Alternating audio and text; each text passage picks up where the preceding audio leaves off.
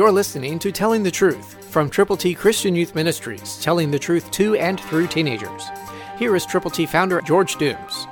Believe on the Lord Jesus Christ. Listen to 2 Corinthians 2:16, New King James.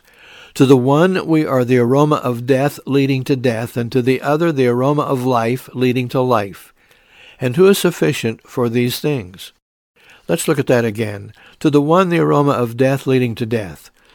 Who is that one? The one who doesn't know Jesus, the one who is outside the fold, the one who has not yet responded to God's love. And what is the other? The aroma of life leading to life. For the Christian, others are that sweet-smelling aroma from God. But we have to be the ones to go with the gospel to people. Who is sufficient for these things? God is, through you and through me. And so we need to reach out. Tell those people that really have not yet responded to God's love, and help them know that God is love, that God is not willing that any should perish, but that all should come to repentance. And to the Christian, the other believers, we need to have fellowship with one another, and then go with the gospel to those people who need to know Him, whom to know aright is life eternal. The decision is yours. Go with God's glorious gospel. Go today.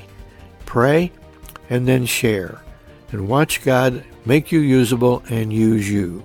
Christ, through you, can change the world.